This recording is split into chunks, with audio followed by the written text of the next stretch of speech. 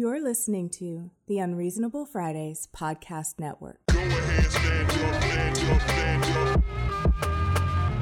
Stand up. Stand up. Stand up. Good afternoon, everyone. Welcome to another episode of AddSpace. I'm your host, Aaron Freeman, but with me, the actual host, the CEO, the CFO, the owner, proprietor, lead designer, head therapist, travel czar, and office architect, Bacon. At least Bacon, how are you?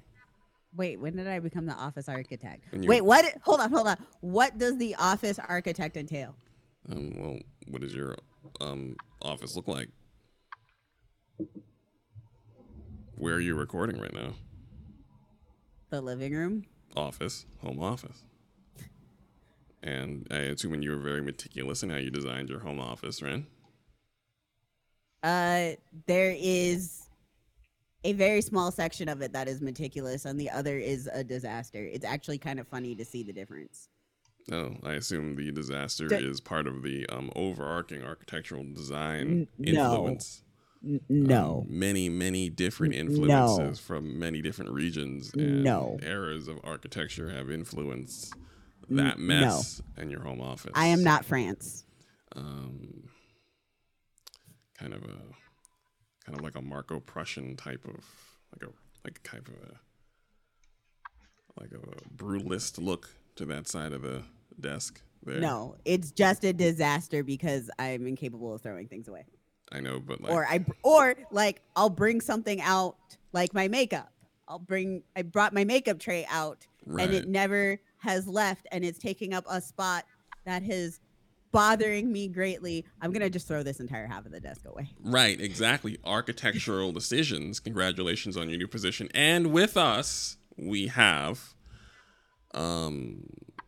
Jeffrey Rousseau, who's been here now so many times that I will spare you the overwhelming list of names and titles and just hand you the floor. I mean, I think you should do it because of formalities. I like when you I was just like, you should do it so he could be like, don't do it again, because that shit was hilarious. You know what? I think you guys might be onto something. Let's see. What does it say here? What does it say? What's the official documentation? Because you're officially documented. It's part of the architecture. The writer, social commentator, thought leader, observer, activist, creator, game critic, author, and speaker, Jeffrey Rousseau is with us live on the show today. Jeffrey, how are you? Thank you. I'm glad to be back. I am, always learning, and I'm here. So it's gonna be super quick, and then we'll jump into like what we're really talking about. So like, as somebody who's actually like protested for Palestinian support here locally, I'm just here to remind people, like Angela Davis has said and continues to say, these things aren't difficult to support and understand. You do not have to necessarily be an expert. When my friend and I were out there with Jewish folks, Arab folks, Latinos, Black folks, folks of different genders protesting, we weren't being anti-Semitic. So obviously there's no need for that. When people show support for oppressed people, it's just something that's a long standard tradition. And what I would behoove people to think about is that look at what's happening to people whose voice support and what they tend and what backgrounds they tend to be of, as well as they're facing repercussions. And also what our president said while staring at the camera, right? So this apparatus called the USA is so many things, but mainly, Babies shouldn't be murdered. I feel like that's simple. Yeah, definitely. But what I wanted to say was, no, that's true. But really what To echo what Bacon said, it's just that I think there's like inflection points where you just got to step back, look into things, understand what caused things to get here, and how people justify collective punishment for a population, um, matters of a massive death toll. And I'm gonna tie this into games. I'm good at this, so hold on. So stick with me. So obviously, a lot of people across many different industries, what have you, have taught support, showing support, have asked for people in positions of like power and with platforms to just take the opportunity to talk about these things, right? And the thing with the games industry, you probably noticed that there is a letter that was going around with people asking, Jeff Keighley in the Game Awards if a statement can be said, right? And so far now, I think it's like over 2,000 people have signed it, some of the future class. And the thing with that is, I don't know if he will. He can very well just not do that. But also, I think it's important, like why people are asking him to that. Just things to think about. Also, um, if you don't know things, that's fine. Every day is a great day to learn, and also we should understand that there's a lot of distractions that come in the form of whatever it may be to stop us from taking any kind of political action. And it's very likely that I may protest again locally here with the comrades or do other things because that's how I'm choosing to do things. You don't necessarily have to do that unless you don't want to. It could be monetary support, but that's what I wanted to say on that. Because when Aaron asked me, it's like, I'm just thinking about these things because there was a time where I really wasn't really active on the Discord. It wasn't because I don't like y'all. I do. It's just that I was just like, okay, well, I don't do well with the whole, it's not that I don't do well. I don't do the whole I'm sad at the world burning kind of thing. Like my therapist and I have recognized that I'm very much like a person that like has to understand things. And like I told Aaron, and I actually did this, it's just I read and I read and I read, I protested, then I wrote, right? That's just how I like, do these things. But anyway, I'm rambling. We're gonna talk about the video games, but the only reason I mentioned that is because you're not. This is why you see people talking about things. You're not. My bad, dog. Go ahead. You're not rambling. It is important. What? Sorry, continue, Aaron. No, I was gonna say that that's actually the process, folks. You're talking about your process of learning, and you took a moment, took some time to educate yourself, and then reached a decision, and then participated. And to ask that of people is not much, and to discuss it in detail is not rambling, as that bit gets skipped often. We tend to yada yada that in each other. So it's good to hear. Oh, you say, Bacon? Sorry, continue. I'm having that ADHD thing where I have like the no mixed with bipolar, I have no impulse control. So I'm like, no, continue. Oh yeah, well then please, by all means. Also, hold on. No, continue because I will just keep doing it. But yeah, Bacon, you were saying something? So what I was saying is sorry, now that you brought that up, it's just I'm now focusing on it. Sorry, we took a brief moment because somebody is jamming outside of Jeff's apartment, and that shit is hilarious. This is somebody who's got like probably super like modified the entire back of their car and are gonna be real sad if they get if somebody even bumps the back of it. No, I can feel that shit in my chair. One of them speakers. I can feel that shit in my chair. That's right. Hey, living in a black neighborhood in Miami, I was like, this is some nigga shit. Yeah, I'll freely admit I was taken aback by the length of it. So it's just someone is just parked and testing out their speaker system because it is Friday night. So it's one of those things where this is fair. when I lived in Trash City, we used to not record on Friday nights because this is what would happen. So I forgot, because I'm in Texas and it's just more space. So I forgot that this is one of the reasons why I don't record on Friday evenings and Saturday evenings. Yeah, maybe we shouldn't do that. Yeah, maybe going forward we shouldn't do that, because that's a regular thing, by the way. Like, I've been playing on my Switch, and then I'm just like, oh, it's that one person. And I'm like, oh, it's that time, yo. Right. So I understand. They're basically out there with the "Hey baby" for like a. Yeah, listen, and it's fine, and we got those. I get it. We have those, like, there. Yeah, that's one thing about living in Austin is, like, there are places where people take their machines so that people see their machines, but usually you have to go to the place and they are there with their machines doing whatever their Autobots and Decepticons do. They've prepared it for Friday night, so I'm not mad at them. Arizona was just as bad, because Arizona was known for car shows, because like in southern Arizona, it's there's no humidity.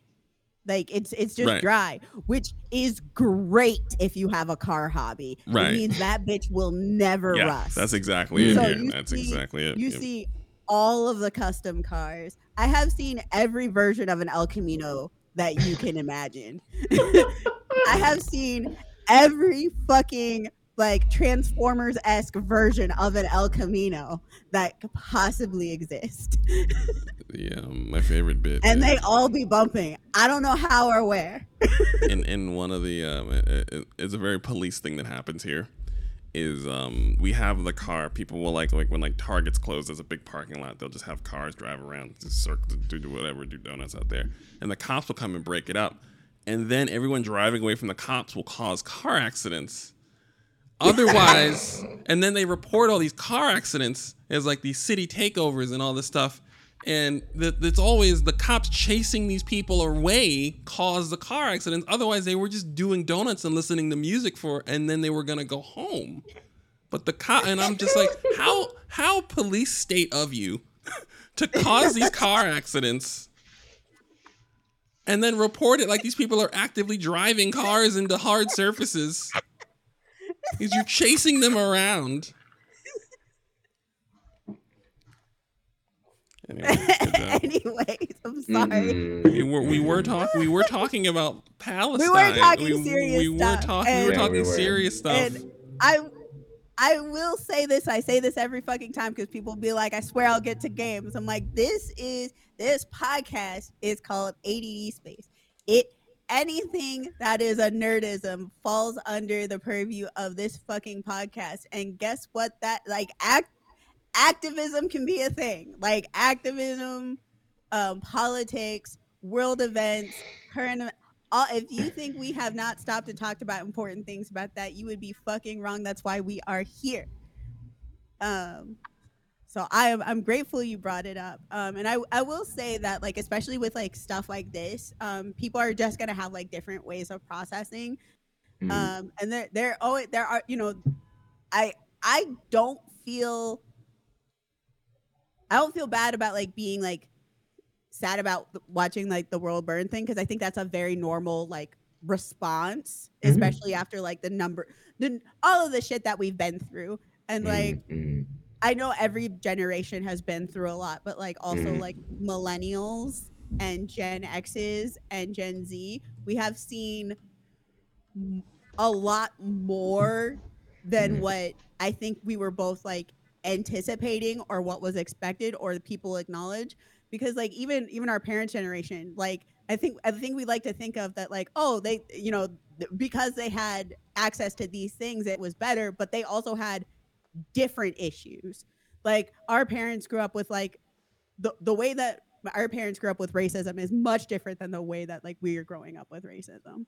And so there's also been the idea of progress and that we're better and that people are better. And right now what we're seeing is international law falling apart. And so things that like were supposed to be like signs of like good universal things that were agreed upon post World War II actually don't mean anything. And I feel like having that reaction is very normal. Because again, like it's what is happening is conflicting with information that we had. Right. But also like, and I think even though it is a complex situation, I think we can find like smaller, non-complex things about it. Like you can want for decolonization and you can want for peace simply just by being like, I don't want more bodies. Like that's a very, very simple thing, right? Like I don't want more bodies. Like I'm out here, like I don't know about the situation. I don't know, but I don't want more of this. Like something needs to give, like something needs to happen. And what the path that it's on isn't going to, it's going to just lead to more bodies. Right. And so like I feel like that's you know, a really simple framing, right? But I also feel like it's an okay simple framing. Um and there is also the like, if you want to know more, here are these sources. And I think there's also like a trying to be careful about what sources are, because like even with the Israel-Palestinian conflict right now, and I really hate saying conflict, but like I don't really have other words because it's all bad. I'm like, conflict just makes it sound not as bad as it is. Right. like there's full genocide happening here. With what's going on over there, like there's AI images that are being used. Like there's so much fake information, and it's really hard to find accurate information, like even through the search engines, because the search engines are incorporating AI and it's fucked up the algorithms, which is something that I've been having, and I know how to find information. But just like losing my shit. So like so it's like one of those things too, where like people are just like looking at it and just be like overwhelmed, but also at the same time don't want whatever's happening. Right. I think in those cases, not in those cases, but it's certainly like a product of the times right now of the things we have to keep in mind. What keeps me hopeful about a lot of things is that through collective power, people like working together, like, you know, people do build networks of people whom vet sources and things like that. Like I'm very careful with what I'm reading, who's this from and what have you, and like Oh, I know who's this coming from and stuff like that. Yeah, I try to be, but sometimes it's just like I don't know about this, so I'm gonna just take my time and look. But my general rule of thumb is like, okay, I'm pretty much following what like I'm trying to follow what Black activists did or have been doing for decades, right? Ones who are trustworthy, right? And it's like, but even then, I'm just like, okay, I'm making sure I'm not just gonna retweet anything willy nilly or just read or just cosign or whatever, right? But anyway, long story short, collective power is an amazing thing. And has historically worked. Yes. So yeah, however you choose to be involved,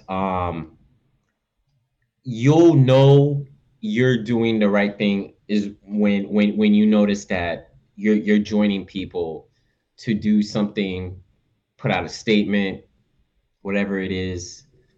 And also like as far as actions go, like over time, whatever you decide to do And or and learn. an action can be as simple as like contacting your local representative and screaming at them while you're also Yeah. just screaming at the world burning. Right. That is Right. that is actually in, like, it's one of those things where people like are like, oh, I'm just like a voice, my voice doesn't matter. But like every phone call that you do, like every like letter that gets sent in, like that's all counted. Those are all counted, and they are not ignored. That stuff actually like becomes like things that form platform that like influence platforms during election times. So like it's one of those things where it's just like it's really easy to feel like, oh, my voice gets lost, but like your voice is a dot of information that affects real things and affects things close to you and far away from you. Yeah. Well Mostly said. piggybacking on what you were saying. No. That was well said. That was well said. I don't think nothing else needs to be said. I was about, yeah, for me, the hopefulness usually it's I don't it's less hopefulness and more of like I really like history. Um and the way that like history works is like it's like in waves. So if Mhm. you think about it as just um like there's a lot of progress that happens, and then some of that progress gets swept away, but there's still progress, like it's still better than what it was before, and then Mhm. more progress comes in, and then some of that progress gets swept away, Mhm. but it's still building on the previous foundation. So like it's one of those things where it's just like things slowly get better. It's not, is it enough? Like, I mean, it's never enough. There's always improvement. Mhm. But it's never as bad as it was. And Yeah. it sometimes the bad can still be really bad, but it's different and it's not the same kind of thing. Yeah. Oh yeah. Yeah. Absolutely. And the great thing about now is that there's there's resources available, and people have made efforts like just one that just pops into mind. People Make Games has a video about this. Like if you look it up on YouTube, I would recommend that. It is it's very straight to the point. You'll be more well informed watching it if you're not sure, or if you just want to be more informed. Like that's a great place to start. But I think everything's been said about that, unless Aaron has anything to add. Not to put you on the spot, big dog. I don't know if you were waiting or not. No, no, nothing. I just wanted to give you guys the floor, or more so, there is only so much. There's no reason to have someone come and repeat what you said, and then come repeat what Bacon said, because I was going to say what Bacon said, but it sounds better coming out of Bacon's face Paper because yourself. they're the CEO and CFO and proprietor of the program. So having them being the face of the show speaking up is critically important, kind of like Mickey Mouse speaking up on behalf of Palestine, for example. So it's just more meaningful in that way. Little Captain America getting on the microphone much better than, Falcon, who's me. Wait, did you just call me Little Captain America? I called you straight up Captain America and called myself Anthony Mackie. You don't want to be Captain America. So Why are you making me a white man? no, the black one is Anthony Mackie, and that unfortunately. Yeah. Right. Yes, I mean. Can I be comic book Falcon? In my head, I maintain that Aldous Hodges replacing Anthony Mackie in every single Anthony Mackie role would improve the quality of every single movie Anthony Mackie was ever played in, ever, including Falcon. Aldous Hodges would kill it as fucking Falcon. He would be so beautiful and impactful and so beautifully black, and that's a handsome man. That's a beautiful individual with a lot of fucking educated man. Bro, I'll accept being called him. Bro, listen. That's a glow up for me. In that Black Adam movie, he carried so hard as Hawkman. Like, the idea of Hawkman is silly. Hawkman is a silly character. He has gone on record as saying there are 47 versions of this character. This is bananas. And he fucking carried fucking Hawkman. Shout out to Aldous Hodges. Apologies for calling you white. But you're still the face of the program. So your words mean more. Anyway, we have a program. Yeah. Oh, right. We do have a program. So program? tying back to games. The reason why I'm here is because I wanted to talk about the layoffs that happened across the year. Are happening. Yes, right. Because now we just entered December. We don't know how many more there are. Can we just have like a special, can we just have like a moment to just say fuck you to anybody who does layoffs or mass layoffs right before the fucking holidays? Like, there's a special level of hell for that, right? It's interesting because it's literally for taxes. That right. It's so we're talking about by my professional estimate, like I've lost count how many stories I've written across the year regarding this, but I think it's probably, I'm gonna take a wild guess, like it may not be 10,000 jobs that may have been lost, like people who lost, like, we're talking about like 10,000 people, but it probably might be close to that because the number that's estimated is off because like hard numbers weren't provided by a good number of companies. And I personally think that by the end of the year, if more don't happen, and who's to say that they might not, but it might be at 10,000. So we're talking about, and that's why I wanted to ask Bacon and Aaron what you both thought before I ramble. But we're talking about an industry that makes billions of dollars, and all these companies, and I'm talking mostly from like perspective of like larger companies, right? And you've had all these layoffs, and people have mentioned, well, Embracer did a lot of that, and I'll talk about that specifically as well. But it again is just like you're talking about an industry that's just like short 10,000 people, this, right? And you have to sit back and really think about that. It's just like I cannot fix my lips and say it's been a good year for games because that is not true for the people who's worked in it. I myself cannot say that because I would laugh at myself. Like I do not believe that whatsoever.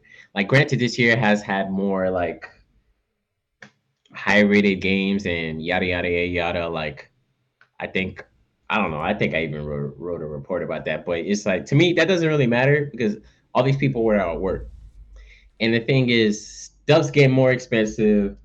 Housing is going up. Salaries are not going up. And we're talking about 10,000 people without a job.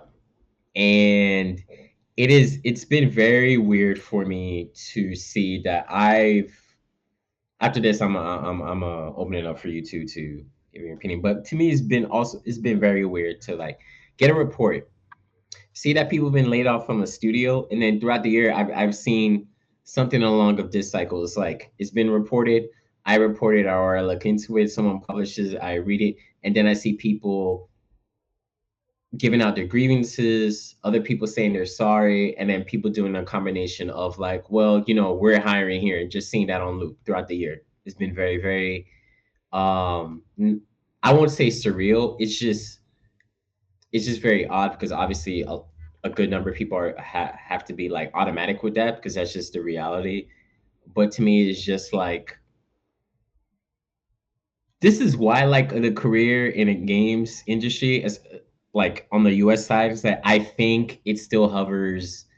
The average career is like what 5 or 6 years. I think I checked last time. It's reasons like this why it's short. It's So like 3 to 6. okay. Yeah, it's like it gets iffy. Aaron, do you have thoughts? Um, I don't I don't think it can be a good year for games when the actual job is so volatile. Like that's the thing. I guess I would want to get a confirmation from you, Jeffrey. Is like so. It seems like you're working on a game. Some whoever is above you has deemed that this game is to sell way more than it would logically ever sell. And when it does not sell as much as it would logically ever sell during a recession where everyone else is getting fired from their job, no one has money. So when you sell a reasonable amount of this game, then it is considered a failure because the initial projections were so far off base and out of touch of reality that there was no way anyone could possibly. There was no way that punishment would not be levied on, air quotes, punishment not be leveled on these developers for failing to make a quality product when, from the outset, the projections of it were created and were so outlandish and out of touch that there's no, it's almost like, so like, I remember when I was looking at like Callisto Protocol and they were talking, I was reading about some, I said like, I think it's like, I forgot the name of the publisher. They said they expected to sell about 3 million. Yeah. They expected to sell about 3 million units. And I was like, 3 million units of a brand new survival horror IP a month before Dead Space comes out? 3 million units? And I think they sold less than 1 million, and then the team got disbanded. And I was like, from the moment I read that in like April of that year for a game that came out in like November, I was like, this is not going to be good. And I was like, I cannot imagine the level of stress that must have you under for being a game developer, which is just an intense job anyway, to then essentially just kind of be dragged out to the guillotine, where there's no from the moment it's announced that the people who hold your jobs in their hand have no idea what's supposed to happen. They're not connected to reality. What can you know what I mean? Like what, and then that type of, it's like, it can't be good if there are thousands of people working under, tens of thousands of people working under those conditions specifically. It's worse than that, actually. What do you mean? The general way that things work, like it's gotten a little bit more stable, like depending on what company that you work for. But, and I mean that extremely loosely, but generally how it works is when they're making a game, they hire a bunch of people with the intention on laying everybody off when the game is done. That's the game industry. Fully. Every game. Oh, so the projections are just words to grease the wheels for mass layoffs. Like that is standard game industry practice. Also crafted. You hire a bunch of people to make a game with the intention of laying them off. Oh, so every game, almost the entire staff is laid off. Retaining staff is weird. So there might be some publishers or companies they'll keep writers on staff, right? Because like the writers will produce the next game, right? But like but like all the small writers, like, so you have like the head writer, right? They're not doing all of the writing. They have like a team that works underneath them. Right. Most of that team is getting laid off. Yeah. So then the art directors, they have teams that work under them. Those teams are getting laid off.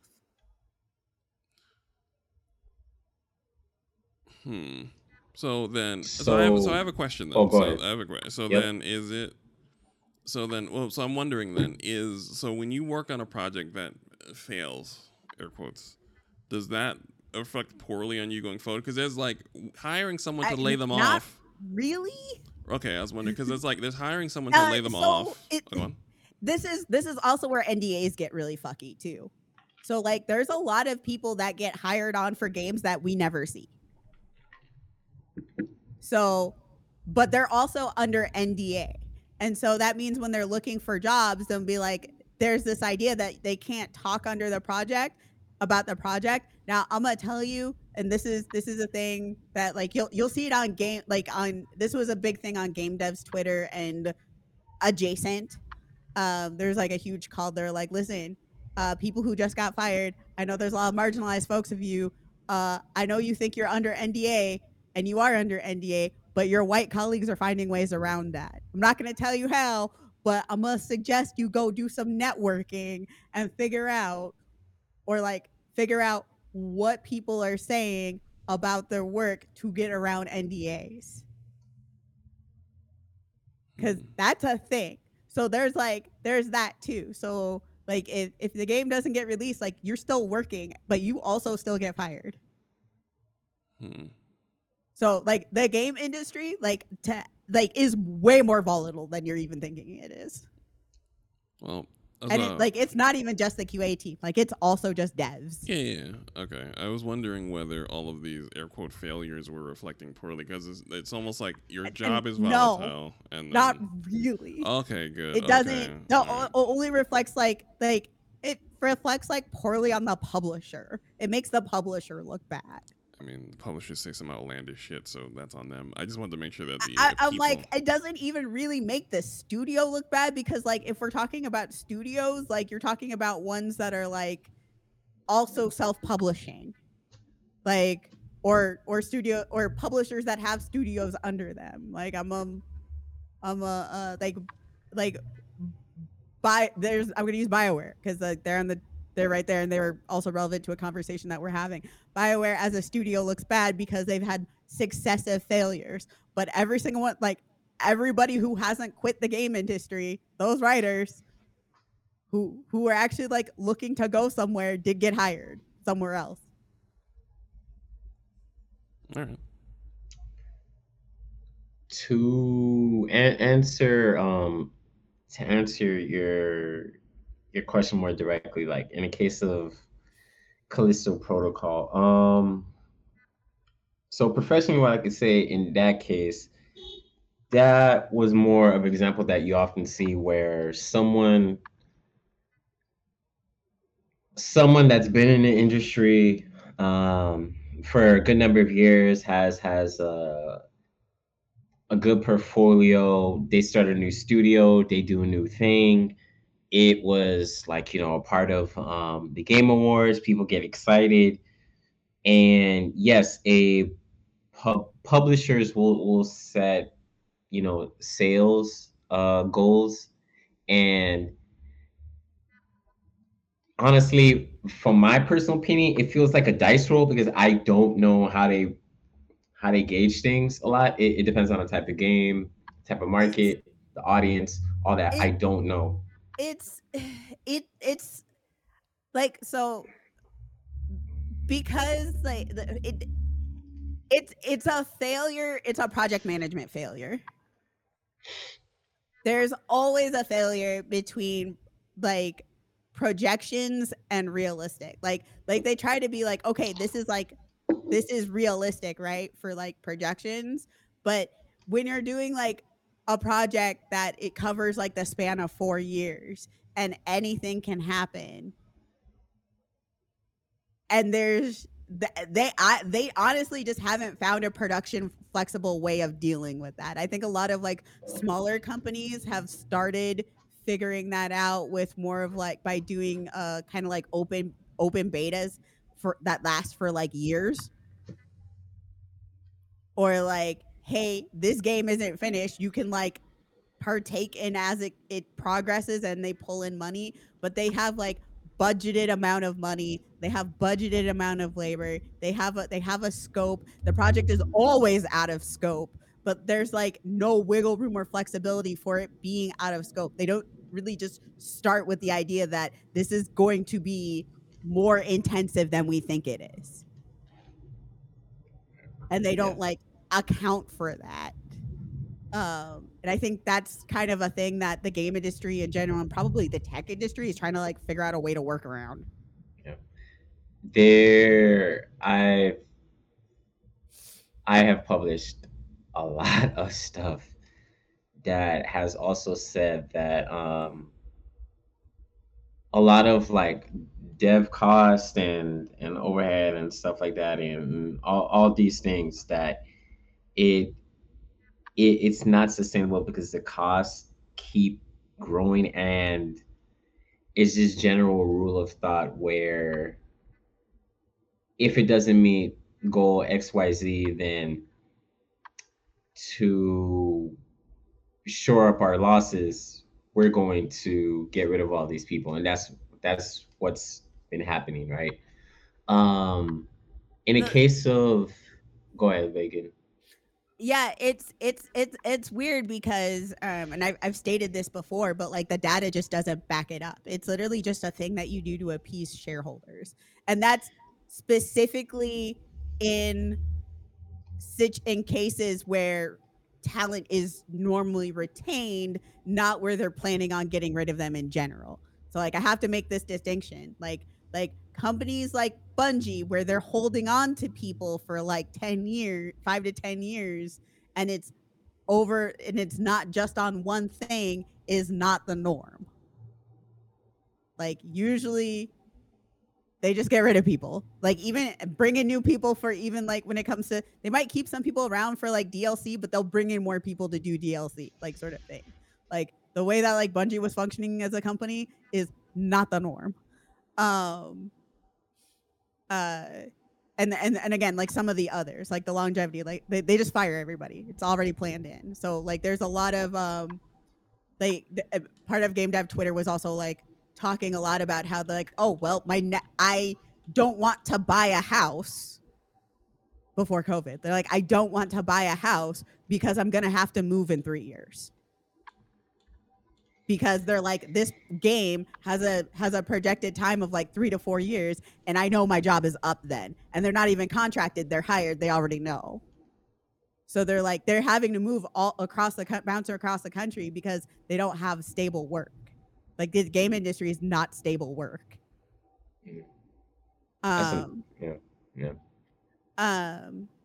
Another, like, I'm sorry, can you refresh the last thing you said, Jeffrey? Just like, so my what was I saying? Yeah, when sales, when like projected sales fall short, to reduce, like, to reduce the fact that it didn't meet sales that they were projecting, they'll just let go of people. Yep, there we go. So, but yeah, back to that was on there's actually no data that supports it. You actually cost your money more. You cost your company more money by laying off people, like, actively, because the loss of talent, the loss of, even if you're in an industry, you're like in an industry where like training isn't really a thing, they're still like forming teams and like getting to know people, and like there's a whole integration process. Like, you are actively costing yourself money by laying everybody off and by bringing new people in. And another thing too is, like, when you hire people, you have to pay them more than than the people that you just laid off for the same position. It's that's a thing that's also like unique to like our generations, like, you know, this time period rather, because before it was you could get more money by just like getting promoted, but actually, or staying within the same company, but it's actually better to jump around to different jobs because every 2 years, because that's how you actually get significant pay increases. But what the laying off does, it just appeases shareholders who are like, you fucked up, you didn't make the money you said you're gonna do. What are you gonna do? Well, we laid off all these people. That doesn't actually move the numbers in any meaningful way whatsoever. And there's like a lot of data that continuously proves that. It's kind of wild, actually. The reading all these earnings reports, it's obviously very obvious. Obviously, it's very obvious. It's clear that these companies, the whole point for these companies is growth, right? And when you're reading these earnings reports and you're getting in the weeds of that, and I've like read these things and looked at all this data, it's clear that yes, they want to appease their shareholders because it looks good when we keep on making money, right? And the thing about when things fall short, you know, other companies that, well, we have more things in the pipeline or what have you, or we'll just who am I thinking of? I'm thinking of Sega, because they had that they canceled that Hyenas game, and when they did, they laid off some people, I think, at Creative Assembly, who's normally known for like developing and releasing, you know, Total War, right? That's RTS series.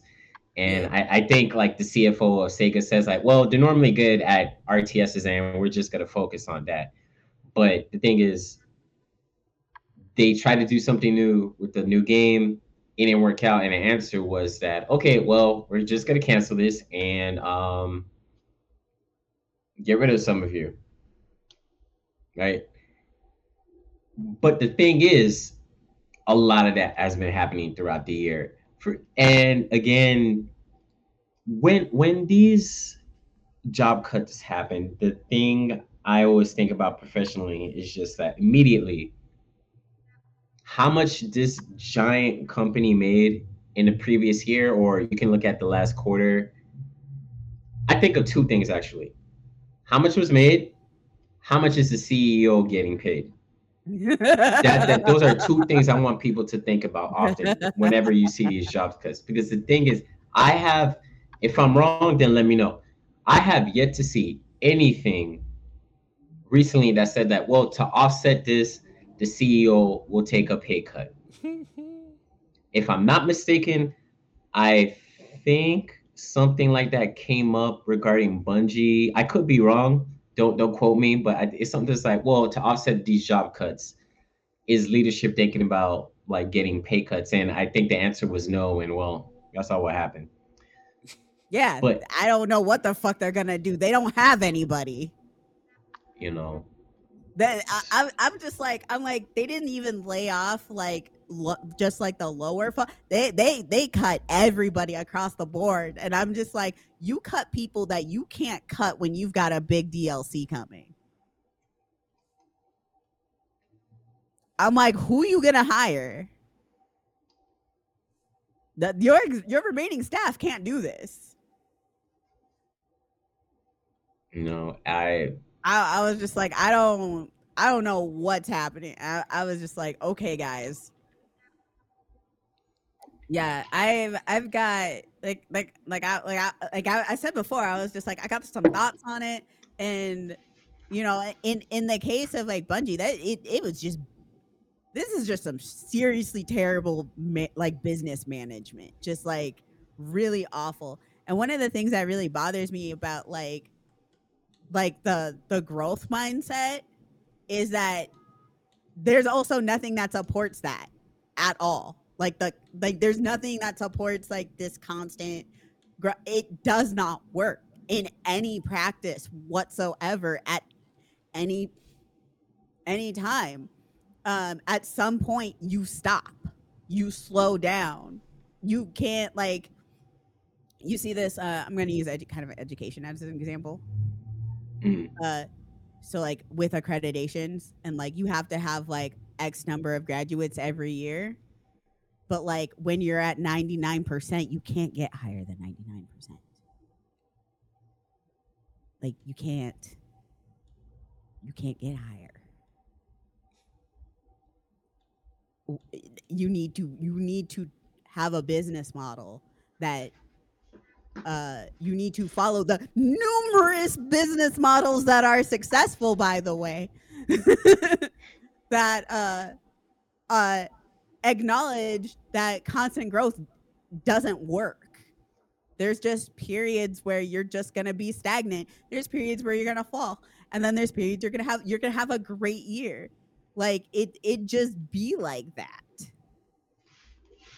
And it's bizarre because like there are large functioning companies that do understand that. I'm not saying they're great. I'm not gonna lie, like no large company is great. That does not exist. As when you have like 5,000 people, it cannot be great. I'm sorry. It can be a better situation than you thought. But there's too much human in that space. But yeah, there's large functioning companies that do understand that, and they're like, oh well, we didn't have a great year, we're not doing mass layoffs, we're just not really hiring anybody right now, which is fine. Yeah. Or we're just keeping at the numbers that we need. Yeah. The thing about that too is I just seen countless examples of where that earnings, the thing about earnings reports is a big deal, because the thing is that is a company letting the larger public know how well it's performing. And the thing is about this capitalist society is that a lot of these companies are beholden to that. Like, and that's another point I wanted to make people is like, please remember, these are institutions of capitalism. They are not paragons of good. They are not I was about to say they're not your friend as much as whatever the parasocial relationship marketing, however much money they spend on that. They're not. They However much are money they spend on trying to make it look like they're a great company, that is not the case. right. They are in the business of getting money out of you,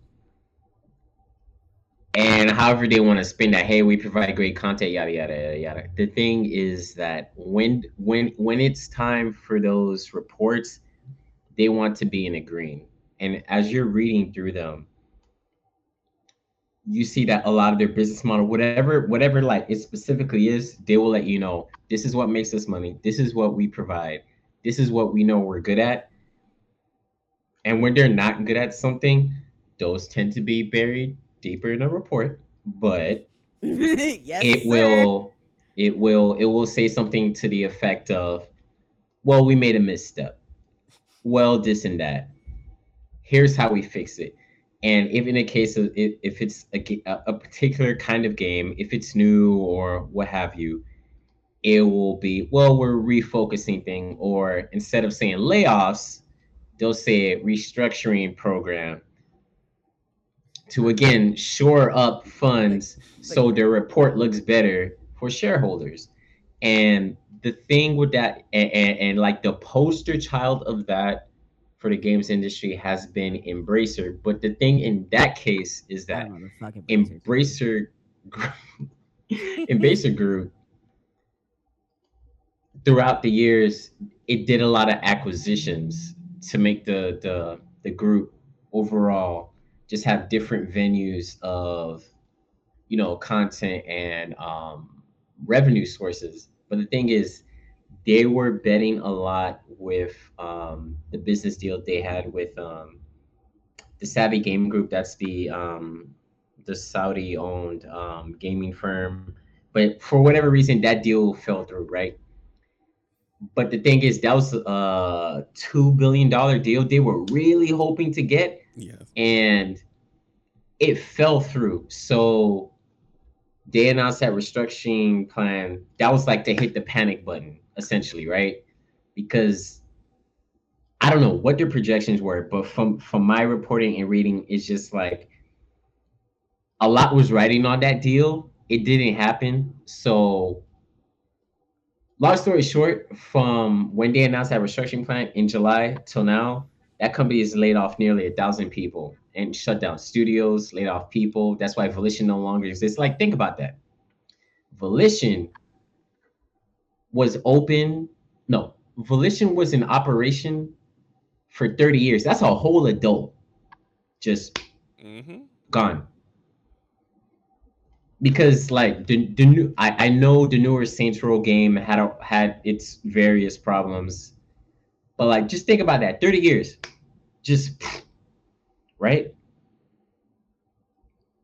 But it wasn't the only studio that was shut down and what have you. But like when you think about things like that, it again should reinforce this, like people are beholden to these business decisions. When you read things like, oh, this was a very difficult decision to make or what have you, it's like a lot of times I think about that and who's directly in charge about that. I'm like, but is it? I'm sure you still have your home. You probably got a backyard. My ass don't got a backyard. I'm black and I live in the South, so you imagine what my economic opportunities are like. But anyway, You I don't live want in, to talk about it. you live in you live. you know, I mean, you know what I'm saying. You live inside someone's subwoofer, for example. No backyard. You know, You live you inside know. someone's So but like it's things like that that make you think perhaps how the industry is ran maybe shouldn't be cheerleaded, but the thing is, the games industry is a lot of things. It's a lot of things. It's not just the business stuff like that, but like when you're seeing stuff on MSNBC and CNN, whatever, a lot of it is like the business stuff and how much money it makes, whatever. And that's another thing I wanted to talk about too. It's like you see all that money, but like when you break it down by like these different giant companies and who has most of the money and what have you, it's still at the end of the day, a lot of it is still Stop dev it. cost and making sure the shareholders are happy. But again, it's just like The technology costs though are technology. Yeah, exorbitant. pipelines, yes, all that. It's Right. exorbitant. Like people like it's one of those. Listen, I am broke. I will not question an increased cost in the actual game product. Like the tech costs that go into some of these games is fucking believable. Right. Yep. And it just keeps increasing. Like it increases every year, which is another like That's a problem. Yes. No, it's that's legitimately a problem. It's actually a projection. It's actually like a an issue when you're trying to make your projections because you're like, I know that the tech is going to increase. I know that the tech we're going to use and need is going to increase while we're working on this project, but there's no fucking possible way for us to know how much and in what quantity and in what world events are going to fuck with that shit. Like the way that like the you gotta use some COVID and the supply chain. The way that COVID and the supply chain, which is still fucked up by the way, has like just like fucked up the superconductor cost. What are fucking superconductors for? Servers. Mm. They're used in servers. Guess what that meant for live service games and MMOs and all of them? It made them 3 times more expensive. And then do you know what happened with those superconductors? Companies like Nvidia specifically had first priority. Like they're actually like companies had priority on who were getting them first. So if you it's also what happened where it made like buying a pre-made computer like cheaper than building your own, because the people who were the companies that were building the computers and then shipping them to suppliers, I mean, shipping them to like, you know, the people who sell them, they're getting those first party deals and then selling. So like there's a lot of shit like that that's just not taken into account. And like again, the tech costs are fucking believable. And there's no way to like really do accurate projections of that. You can like kind of like guess. You can be like, well, like, you know, this is how much it increased over these like 4 or 5 years in the past, but this is our current situation now, and who the fuck knows? Right. Copper suddenly became super valuable again. Mm-hmm. Just like a lot of shit like that. And yeah, like it's like I feel like the games industry is one of those industries that like grew really fast and never figured out like what they need to do to actually be successful. Yes, it grew fast, but inefficient. Wildly inefficient. And I also feel like this is a general tech company problem as well. Yes. Like I also throw like so there's a tech industry, right? I think of the games industry as like a subgenre of the tech industry. So they have like the same issues, but there's some unique stuff to the game industry. I don't know if that makes sense or if it's accurate. Mm-hmm. Mm. It's one of the reasons why I always question people lamenting, like, you know, there are folks who are like dead set against large scale AAA games, and they always want older games. They wonder what happened to certain classics, and I'm like, well, to scale, the classic games you like when you were younger 15, 20 years ago were made by effectively AA development teams, much smaller, much more efficiently made back then. Now it's just out of control. It's not built to give you the things that you're looking for, and that's like, it's barely built to sustain itself. barely.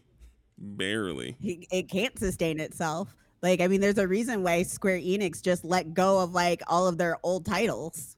Yeah. And they just said, here, the licenses, feel free. Who wants to pay for them? We're not going to do anything with these anymore. Now Embracer has those. I don't know why. Like, this is why I said I don't understand what Embracer was doing, because if you buy up all of those licenses, you buy up half of a company's studios, you buy up additional studios. Why the fuck did you think you were going to be in the green? Do you know how many years it takes to fucking recover from that sort of thing? I mean, I assume they had I handshake. genuinely don't understand. They had handshake deals lined up. Also, I would watch the Netflix documentary about how they fucked it up. Both of these things are true. Seemed like they had deals lined up. Is the way, you know. I mean, did it seem like wise at the time? No, but I imagine that's what some white man would tell you in whatever language. They had deals lined up, and they all fell through. Especially the biggest one. So here they are. The thing with acquisitions too is just like largely the thought process is that okay, these people will provide this kind of content, whatever. So that looks overall that's gonna look good for us as far as our earnings portfolio is going to, look that was the whole thought process. But it takes years. It's Right. not an instant return. You annex for the future, not for the present. Well, I'm you're right. confused. Which is why when that $2 billion deal fell through and did not happen, the panic button was hit. And unfortunately, that right there cost 1,000 people their jobs throughout the year. That just Embracer alone. That's not counting everybody else. That's not counting everybody. That's not counting everyone else. Regarding the conversation about sustainability, companies are thinking about that, but it's funny is that I've seen that as a conversation as far as like operational sustainability is something that smaller studios have talked about like openly. Yes. Like larger companies is like you'll notice that larger companies will have conversations about, well, we're going to these other things. I'll use Ubisoft as an example. It's a game publisher, but you've seen them talk about like we're getting into film and stuff like that. They had Captain they had a Netflix show come out recently because of their entertainment firm. I literally have only seen Square Enix talk about it when they're not trying to trying to keep their CEO from talking about NFTs. You're saying, Aaron? I don't think he's in charge anymore. I think he got ousted. I forgot the name of the show. Is that white man still in charge? Also, Aaron, you're coming in low. Oh, Captain Laserhawk. Captain Laserhawk, yeah. The show about Ubisoft creative properties, intellectual properties, yes. Which is funny because that show poked fun at itself in a way I wasn't expecting. It's just like, are y'all just doing this to just like, haha, we poke fun of ourselves? Is this really like commentary or like, probably not really commentary? How you think about yourself? I don't know. Because the whole thing with the board of directors, I kept thinking about, I'm like, So I think that there are some things that have so little faith in so creative endeavors that have so little faith from the company that they get the accidental creative freedom because they just get like put on an outpost and then they're like, do this show. And then they just, whatever. And it winds up being you had this creative freedom because no one's looking at you. Kind of like the first Miles Morales movie from Sony. Like Sony clearly had no faith in that animated Miles Morales movie. Henceforth, it was wildly creative because they accidentally left everyone alone, abandoned them to make this movie, yada yada, Spider-Man, whatever. And it's like, so it's just like, it seemed like that show was kind of benefiting from that thing, that accidental corporate phenomenon where they have so little faith in you, you get creative freedom, air quotes, incidental creative freedom, because that show is actually really good. And I was like, yeah, it's surprisingly good. In terms of like using source material, like making meta commentary about the larger entertainment firm and like Rayman snorting coke, which makes sense to the story. I was just like, so y'all didn't look at this? Y'all just like, go ahead and do whatever? Right, go ahead and do whatever. They did not pay any fucking attention. Yeah, those shows are their shows are a show of lack of faith from the overarching corporation that is responsible for greenlighting it. They didn't think anything of it. They don't care. And they catch wind of it being good all the way on the back end. They forget that the show, Captain what? Oh. And then they got to go looking through old emails. They got to search Captain Laserhawk on the search bar, see what was said, looking up old threads, going back on Slack. It yeah. Like I went into that not knowing anything, and then I was like, huh, okay.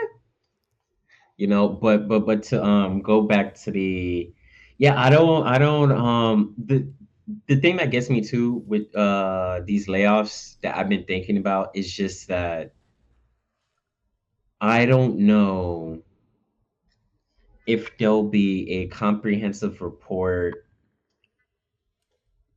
um regarding the demographics of the people who lost these jobs, because the thing is, Why would they? as we right, I know, but like the thing that we know is, like, when you're the last one in the door, you're the first one to go. So I think a lot about, like,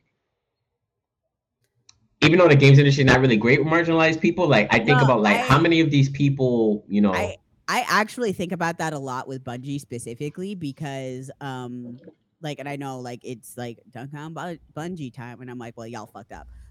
But a really important thing is Bungie had an extremely diverse staff in comparison to the rest of the industry, especially for being a company of their size. They did have a lot of like non-white people. They had a lot of queer people. They had a lot of like disabled people and like trans folks. Like they really had a diverse company, and they like wanted to build around having a diverse company, and they just let everybody go. And I'm just like, push his glasses up. I would like to see them reports. nah, it's I've got the curious. yeah, it's just, it doesn't leave a lot of I can't even say the word confidence, but it's just like, again, with all these people losing these jobs, it's just like, I don't. It's gonna be funny when, like, they put out reports just, yeah, look at us at diversity, but also we cut like 2,000 people last year. In What? like a month. In October. They spent all of like October through November just laying people off. And again, there's a special layer in hell for people who do it before the holidays, because that it's literally taxes. It's the mass layoffs before the end of the year is literally just for taxes. And nobody across the fucking country is doing hiring except for in those like few industries where they're always hiring, and because they always need bodies, because desperate. It's like a few like trade specific industries and whatnot. All they don't like hiring doesn't start till February. Mm. All them job posts you see from now until January, because we missed the seasonal rush. We're past the seasonal. Once it hits December, it's over until February hits. Then they start hiring for February. All the posts up for now, they're not hiring. Those are just ghost positions. The more, Literally like, for taxes. I could not imagine being jobless and having, like, no source of income or support, whether it be from like family, community, friends, what have you, and going into the new year, It's but the messed up, I absolutely, I can only imagine. Brother, been there. It sucks. I think it needs to be said that despite that there's people in this industry who have experienced that a number of times and are every fucking still every here. every fucking game they experience And it. Every fucking game they've worked on, they experience it. that is Yeah, this is another thing that the game industry does. It bonkers. it manipulates passion. it's a unique thing with the games industry, because you don't go into the game industry unless you fucking love video games. And a lot of people will stay there through the abuse, because there's a lot of abuse throughout this industry. Like, it's actually kind of known for it. It's and not saying that, like, it's unique from like other industries, but it's especially bad. Like, it's pretty bad. In terms of like how many hours you're expected to work, the things that you're expected to do if you're a marginalized person, like the things that you encounter. And it specifically takes a hold over your passion. So like, you fucking love video games, and you fucking love being like having your name on the credits and being able to look and be like, I fucking did that. This is me doing what I love, but also living in abject hell. It only to get laid off right before fucking Christmas. Like, it's actively taking over passion. And and that is the reason why folks leave after 3 to 6 years. Right. Another thing I did want to bring up, because like this whole thing is like the thing with like the layoffs is so multi-layered, and like I've been meaning to bring this up, and I feel like I like touched on it before but never went into it. Like, there is an active pushback right now to labor as well. Like, this isn't like some of this is also just not, hey, we're trying to make shareholders, we're trying to look good. Some of this is one of those things that sounds like a conspiracy, but it's not. It's actually a union busting technique, and there's historical precedent for this. This is a thing that happens. They are actively trying to lower the wages of workers while also trying to exert control over workers. This is like it's literally like when listen, what was it? Is it a Business Insider or was it Fortune who we were talking about the other day? I'm like, they've been on one lately. It was like, I'm like, y'all been pro labor and I'm confused.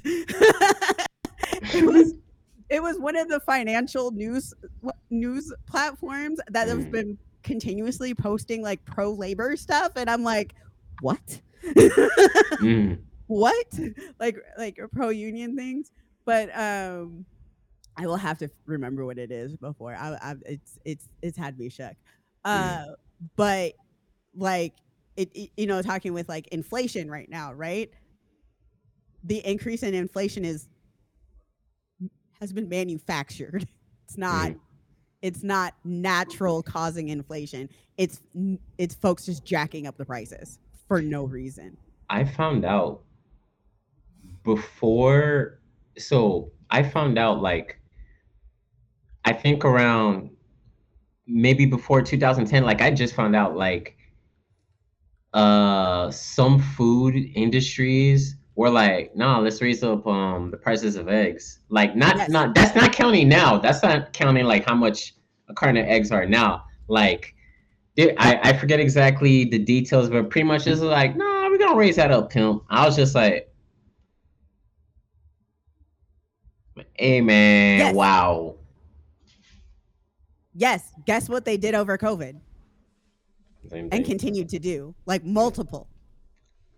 And like I know it's one of those things that sounds like conspiracy level, but like it's not. Like there's you can actually you can find actually pretty easy easy to find information on multiple outlets like talking about it. Like it's not, this is like, it's the prices aren't going up because of like actual inflation. Like this is just it's greed. But the same thing is happening with labor. Like there's been collective organizing occurring, and this is and unionization and like a push for unionization that's been occurring throughout the tech industry and throughout the game industry. And there's been massive pushbacks, and not just around like there's been like, this has been the fucking year for labor collective action. It's been so great. Like the last like couple, this year especially, the last year, so good. Um, but like this is an active pushback against it. Like that is happening. Yeah, there have been reports of laying off teams at various studios and places where they were making pushes for unionization. So yeah, that falls under the label of union busting. It's not funny. I'm not laughing like haha. I'm laughing like yeah, that's not good. Um, you know what's funny? Not funny, haha, just funny sad. It's that despite the fact that Forbes. it's been Sorry, it was Forbes. oh Forbes. Oh wow, okay. Forbes. Oh Forbes wow. has gone pro labor. It's that despite things like pay being notoriously bad and a lot of obviously we're talking about like Western in the US like game development, but like these studios being located in expensive locations and pay just stinks for people who aren't in yeah, I forgot who exactly I was talking to, but like I was talking to someone and they were explaining to me like, you know, their career and stuff like that. And I was just sitting there, I was thinking, I'm like, so this person lives where? And then I was just like, and while they were explaining, my brain was doing well, I'm just sitting in the back of the class just listening to a lecture. And then I was just like, damn, so you've like went through this period, you're probably making this much. I don't know how you were getting by to get where you are now. It is a miracle you are here. But I didn't say all that. I in my head I just thought, okay, I know, man. It's again, you know, I go back like if anyone if I was say I was like on MSNBC and they were asking me about like what I think about all these job cuts in gaming. It's like again, I would just have to refer to, you know, how much did this massive company make last year? How much is the CEO getting paid? And with these two things in mind, how does that necessitate however many people's jobs are being cut? And with these people's jobs being cut, not everybody gets a severance package. Yeah, no. Words. And guess what? If you're a contracted employee, you don't get shit.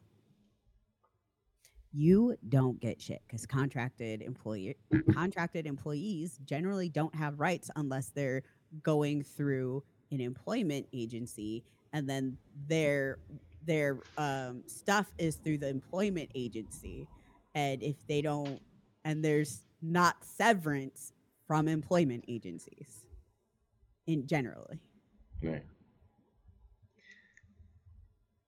and that's if strong if. Yeah. And it's these things I think about is like these are things I want people to really just think about and observe before they really put themselves in this because this is a very real possibility. I honestly do not really see it changing. Again, there are smaller studios whom, oddly enough, ran by marginalized people whom work on sustainability, who account for these things, who like keep who have like multiple projects, but they're built where their previous project will fund their next project. So they're like not in a position where they'll lay off people. But you know, again, it's just like if I was talking to someone, they really wanted to get into it, I was like, are you aware of all these things? They say yes. I'm like, are you really aware of all these things? Did you study what it might look like? Because I would then tell them, I don't want you to be out in the middle of Techland in California. You just lost your job, and this house that you live in with three other people, now you can't pay rent. I don't know what's gonna happen to you, pimp, but I'm worried. I don't want you to be in that kind of position. That's what I would honestly say to somebody before they think about doing this now. Like, especially now what I know reporting, I was like, please think about this. Yeah, I really wanted to. I wanted to do character art design for games. Absolutely the fuck not.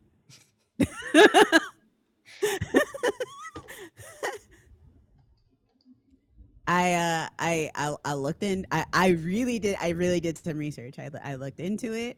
I more than just the pay. I was like, what's the education? What's gonna be the cost of the education? What's gonna be the likelihood of getting hired out of college?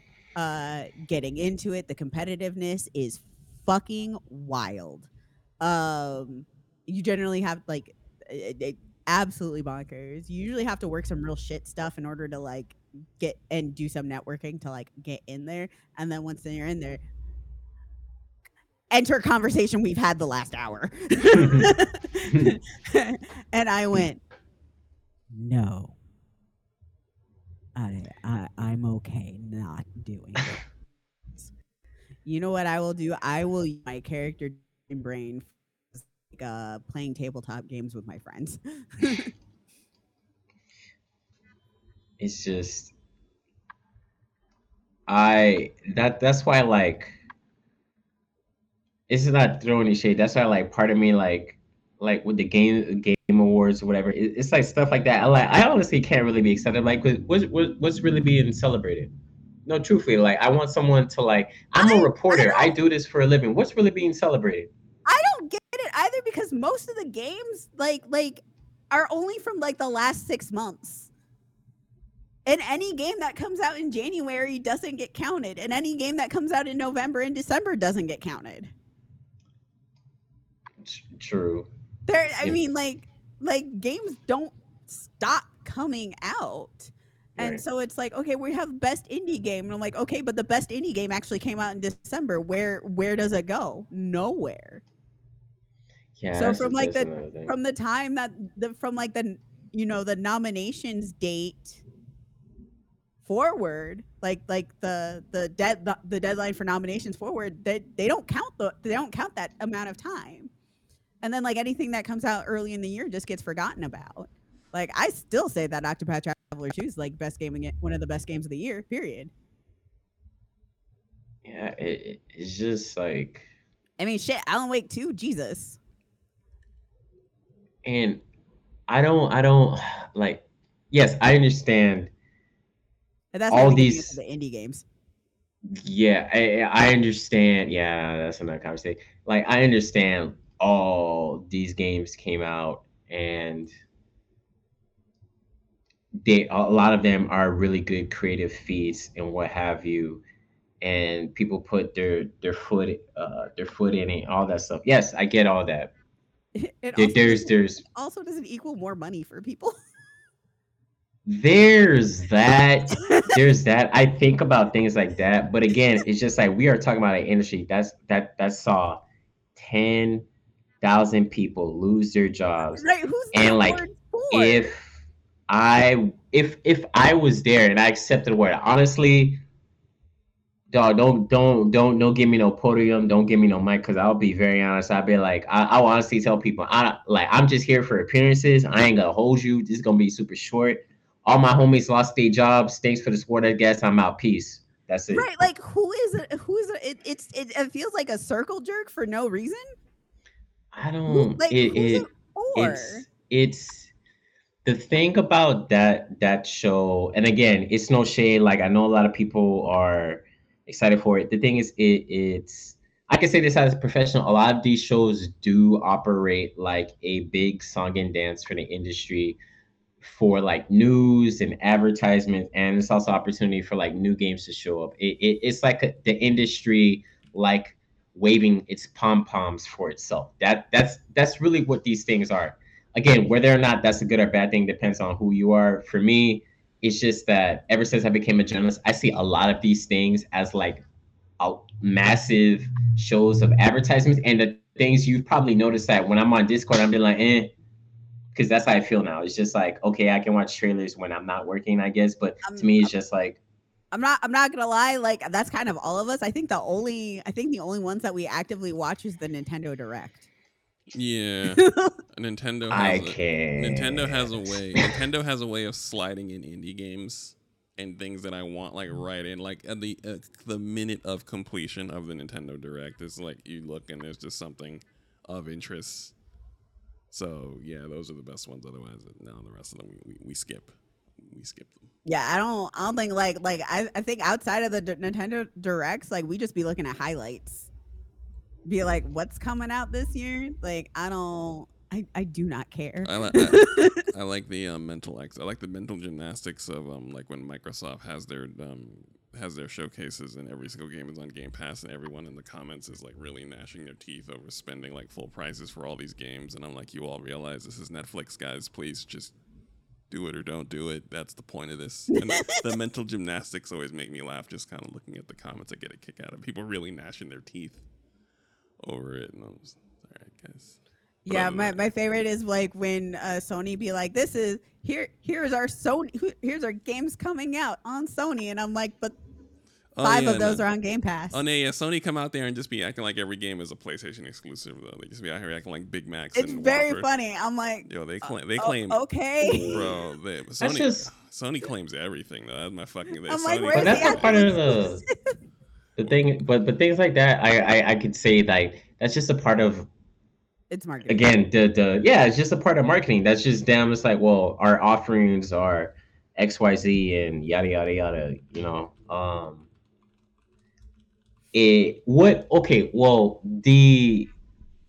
The exception to what I just said though about these shows is that except when it's like except when it's a case of like if it's a show or thing and it's like very like region specific, or if it's something I'm not familiar with, then I'll be like, oh, what's this? Like if it's like an indie showcase for like when there's that indie showcase specifically for Caribbean developers, or I think it's like Sony when they're doing a showcase of like games being made by like Chinese game developers and things like that. That I tend to look into because again, the big giant shows for the Western ones, I'm just like, it's over yet. Yeah, I don't care. Just, all right. But yeah, I don't know. And again, I know it makes me sound like a hater, but that's in my bio anyway. So take it or leave it. I mean, this is a team of professional haters. You're not a hater. You've just been around games for a long time. Is that many legs of the hype machine just don't? They literally just slide off your back. True. The hype machine doesn't work. It doesn't work the way it used to. Yeah, and you have a job, and you have a job quantifying the game industry and critiquing it and observing it. Ain't no way. Nothing works on you. That's why I don't even talk to you about games, even though you work, even though you read about them all day. You're in there. Y'all know what's funny about that? It's just like I'm gonna say this on a podcast. So the thing is that I'll just be minding my business and someone will tag me in a trailer or something like that. It's like, hey, have you seen this? And then I'm like, yes, 6 hours ago.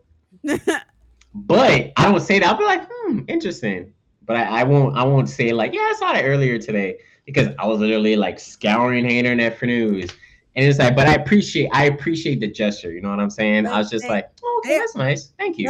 They are. Bless their heart. That's true, they are thinking of you. That's trolling. Yeah. And not your job. They're trolling. That's trolling. They are thinking about you, and they're trying to be like, they're trying to say like, I was thinking about you and I saw this and I wanted to share this with you, not realizing that your job makes that you already have to lesson of the program, since the shows have lessons, is if you know someone in a particular profession, do not send them news bits of the profession that they're already shoulder deep in. Leave them be. If your friend, I was gonna say, if you want, you can ask them about it. Ask some questions first, but do not like send questions. Not and that question. I mean, did you see this? To be like, hey, I don't understand this. Can you explain it for my non-expert brain? Oh, yeah, absolutely. What's funny as well is that when I've also said in other discourses, it's like, please do not keep tagging me on like things like this, like, because I've already explained. I already bombard myself with information. Like, I swim in it daily for hours. I'm good. You don't need to tag me on stuff like this. Also, do they NBA mess. I'm here for NBA mess. Yes, tag me always. NBA mess. Let's do it. Also, thick women. So anyway, we're gonna We're just gonna move on that comment. If you see a thickie, especially if they got the Naruto cloud motif, I cannot remember. First of all, no.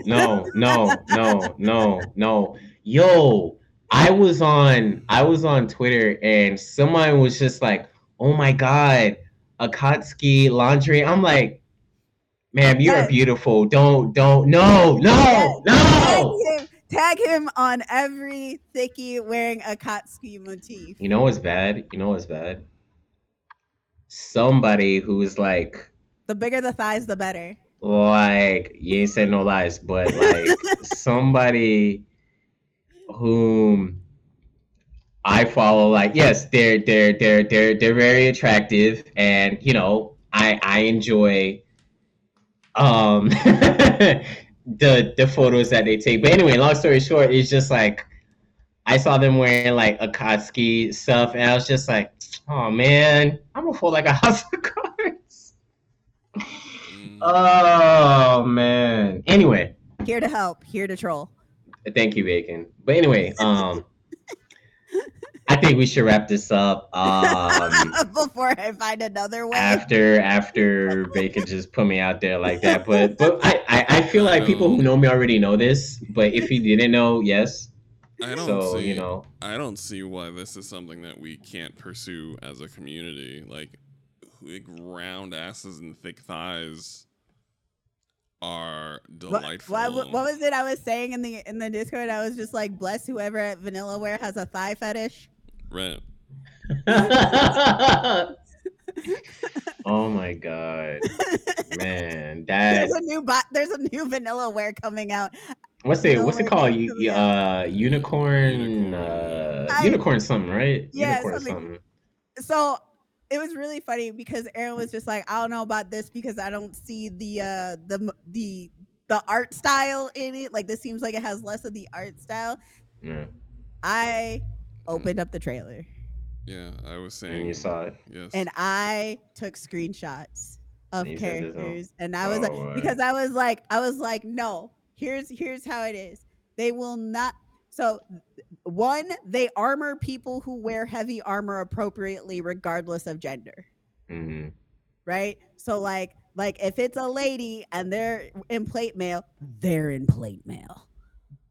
Like, big lady in plate mail. So like that's one thing. Like, but if it is a no clothing character, regardless of gender, they are in no clothing. And children are excluded from this period. They do not sexualize children like that at all across the board, which is something I actually really like about them and their art, the way that they put that art style. So I went through frame by frame and I was like, I got you of this trailer. Now, the funny thing is I don't know if people remember this about me. I don't watch trailers. Right. So right. I was just like, there's thickies, and Aaron's just like, where are you getting this? And I'm just like, the trailer. And he's like, you opened a trailer, and then it's just like screen grabs of like sections of the trailer. You understand that's the respect and reverence we have for round asses here in this operation. Is that Bacon, who does not watch a single trailer for anything, under any circumstances, had to give it a once over so we can confirm the presence of historically relevant thighs and ass cheeks for the community, just in case we were worried they were missing from the product. I was going to get it anyway, so if it was there, I would have found it. But Bacon wanted to make sure that I could rest safely. I just wanted to make sure that my dear friend and colleague had going in knowing that his tastes were there. I mean, I appreciate you. That is friendship. Well, that's real friendship. Well, I don't think we can end on a better note. So, final thoughts that I've had. Yeah, if you see something and you're like, it makes the brain itch, chances are there's probably this is not good, or there's something to be seen here. So also, before I go, one last thing I want to say: if you want to see a good mini series, Pluto on Netflix is really good. I do not know why they did not advertise that thing. It is a really good like animated series. I would describe it, but I don't want to take away what you'll get out of it. So it's like 6 episodes. They're like an hour. Animation's really good voice acting. Genre? Um, it's I would describe it as a anime mystery and political intrigue. Uh, yeah, it's like it starts off like a crime drama, then becomes like a mystery, then like it just opens up as the chapters go, and the acting is like really good, and the voice cast like I was about to say something about that. I'll kind of give away like his role, and I don't want to do that. But like a black famous voice actor is in there. Y'all could take a wild guess who that is. Yes, it's really good. I really like how episode one ends. So I think Bacon will really like it. So yeah, Pluto's really dope. I don't know if I'll see Godzilla this weekend, but thank you, Bacon, for reminding me. I might tomorrow. I don't know. I Go heard it see was it. really good. Yeah, I heard it Godzilla was really minus good. one. It's supposed to be fantastic, and honestly, I have no other expectations other than fantastic. Um, I will say, like, so this is again the Japanese storytelling of Godzilla. This is Mm, not people. I've said this. People have this misunderstanding. They're like Godzilla, giant kaiju, just destroying everything, and I'm like, it's much more. It is always much more about that. Godzilla is always generally a metaphor, and the mm, story always is centered around the people. So it mm, is always a story about people first and foremost, and Godzilla is a metaphor for a lot of things. Like I don't know what exactly it is specifically for minus one because I'm trying to keep myself from being less spoiled. yeah, But me like, too. Yeah. the like Shin Godzilla, it was it was about the earthquake and the tsunami and the reactor, and so like it was sorry, I cannot remember at all what that event was called. Um, but the way that the movie had done is it showed Godzilla in phases. So like in the first phase was like the earthquake. The next phase was the tsunami. The next phase was like was symbolizing the reactor. And then it was actually a very strong commentary on the on both the how the Japanese government mismanagement, but also the effects of the treaties and on international response and how the it like other countries both view and have treated Japan historically and what would probably happen and what and how they did also in that crisis situation. So again, it's about the people and not monsters, which is such a fucking narrow just western viewpoint that like drives me up a fucking wall. People be like, Mm. I'm just here to see monsters and I'm like, don't go. Did you? Did you see Godzilla versus Kong? Probably not, given No, that I watched. comment. I've seen every Godzilla movie Oh, okay, multiple times. okay. Where? Respect.